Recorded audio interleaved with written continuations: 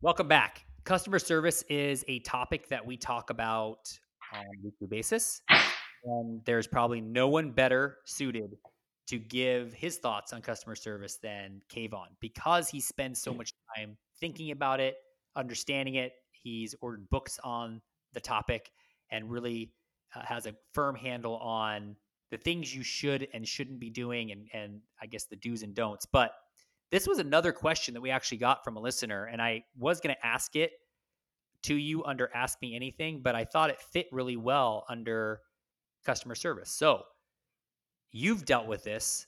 I've dealt with this. I don't know an attorney at our firm that hasn't dealt with this. How do you de escalate an angry client? That's a funky word to use, but I'll work with it. What would be, well, let's stop right there. What would be a better word to use in place of de escalate? I think it really, maybe it is a good word, but I would use different words in different situations. That I think it really depends on, what is that? I mean, all right, let's say someone's angry. Just use that, right?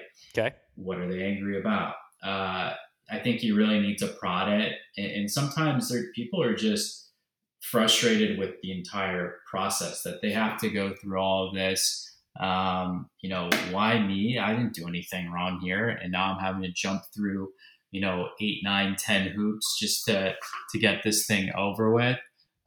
People, they get frustrated after things going on for a while. Look at this virus situation where 2 months maybe into it, really.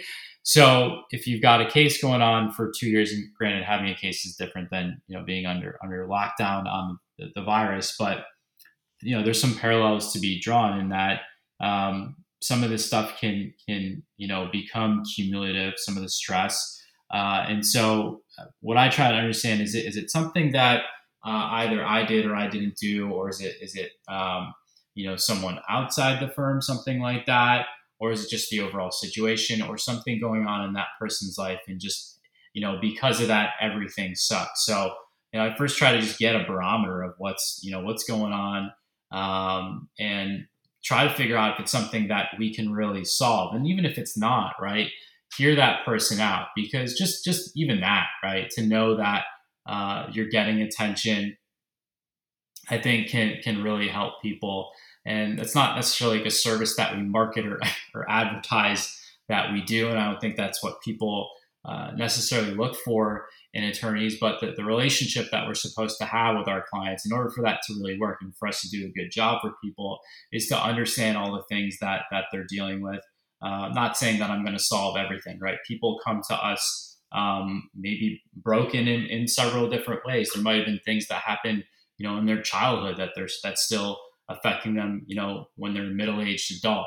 So I'm not going to be able to solve everything, right? But I need to understand a lot about where this person is coming from and try to isolate, if it's something with how we're operating, right? Maybe tailor our how we deliver our legal services to them, or if it's something that's completely separate, right? Something that we don't even do, but might be legal. We might refer them to give them the names of some attorneys that do that kind of work, and I've done that quite often. I wouldn't say that I've done it for every single client because it just doesn't come up. But if someone has something really serious going on and it needs some legal help, we know other kinds of attorneys, and they probably do the same, where they refer people to us because they're like, hey, I don't do this, so here's this guy, and he does a good job because we've talked about this stuff before or whatever. So I think it's really trying to be a resource to people. Even if you're not solving those problems per se for them, you might be doing something to facilitate a solution happening. So, some examples could be you got someone who's dealing with a difficult landlord, or someone is dealing with problems at work. Those are two things that we really don't, handle per se, but we know people who do that stuff. People have called us for, family law and divorce things. So I think it's important when you're in this business to be a trusted source of at least, providing some information or pointing someone in the right direction. Am I going to be able to solve, everything that comes in the door? No. But doing something about it and trying to help someone, I think, is important. It also builds more trust between them and you. So let me ask you about a situation that I dealt with, and I'm just curious to how you would handle this. If you get a call from a client and they start off just screaming at you, maybe even to the point that you can't even discern what they're saying. How do you approach that? What's your reaction? What are you thinking about?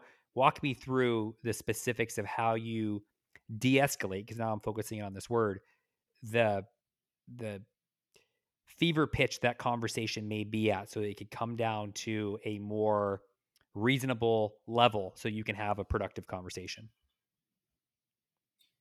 I think I let them have it out, right? Let them get it all out before I'm going to try to address everything because if they're yelling, right, which that has it happened before? Maybe I can't, not at least not in recent memory, but if someone's, I mean, just in everyday life, right? I think if someone's yelling and it's just you and them, I'm inclined to just kind of like let it run its course, hear it out, and then once they're done, then try to start addressing it. Like you shouldn't be trying to quiet someone who's yelling or try to talk over them. That's just not going to work. So first off is doing that, and then just really trying to understand the situation.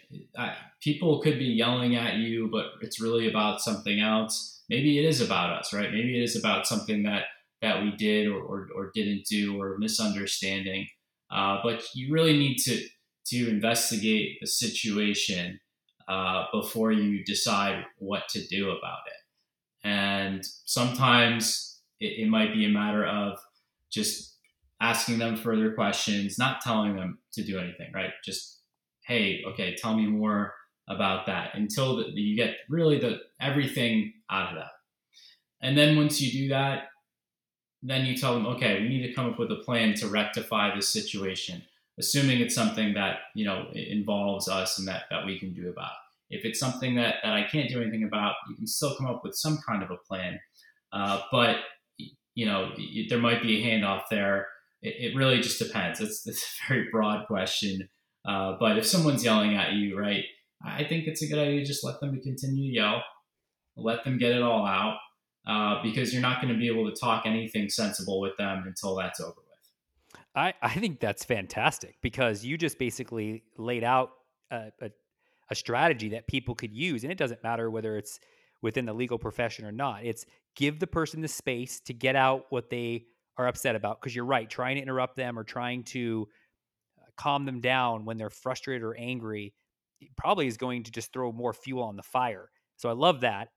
Then asking clarifying questions. Tell me more about that, or can you explain that a little bit more in a calm way? I love that because then they've now got it off their chest, but now you're asking them in a very safe way to share with you a little bit more about where that frustration is stemming from, and then devising a plan to how you can fix that problem, how you can find the solution in the problem that they're sharing with you. I think that if you use those three practice pointers in any business, it's a great way to de-escalate an angry client and make them feel respected and quickly making them feel safe so that they can have a productive conversation. Because you're right, when someone's at a 10, you can't have a productive conversation. So how do you get them from a 10 down to a 3 or a 4 so you guys can get somewhere in the conversation?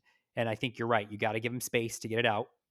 I love that. Tell me more about that. That's such a great question to ask people because you want to make sure, one, that they've had an opportunity to say everything they've wanted to say.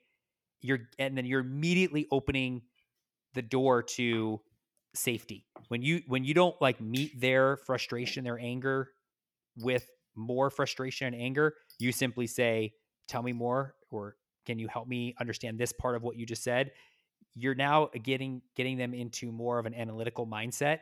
And then once you get into, which dovetails well into a plan, let's now devise a plan together. Let's put together a strategy. to how to fix that. I think that's great advice. I really do. I love it.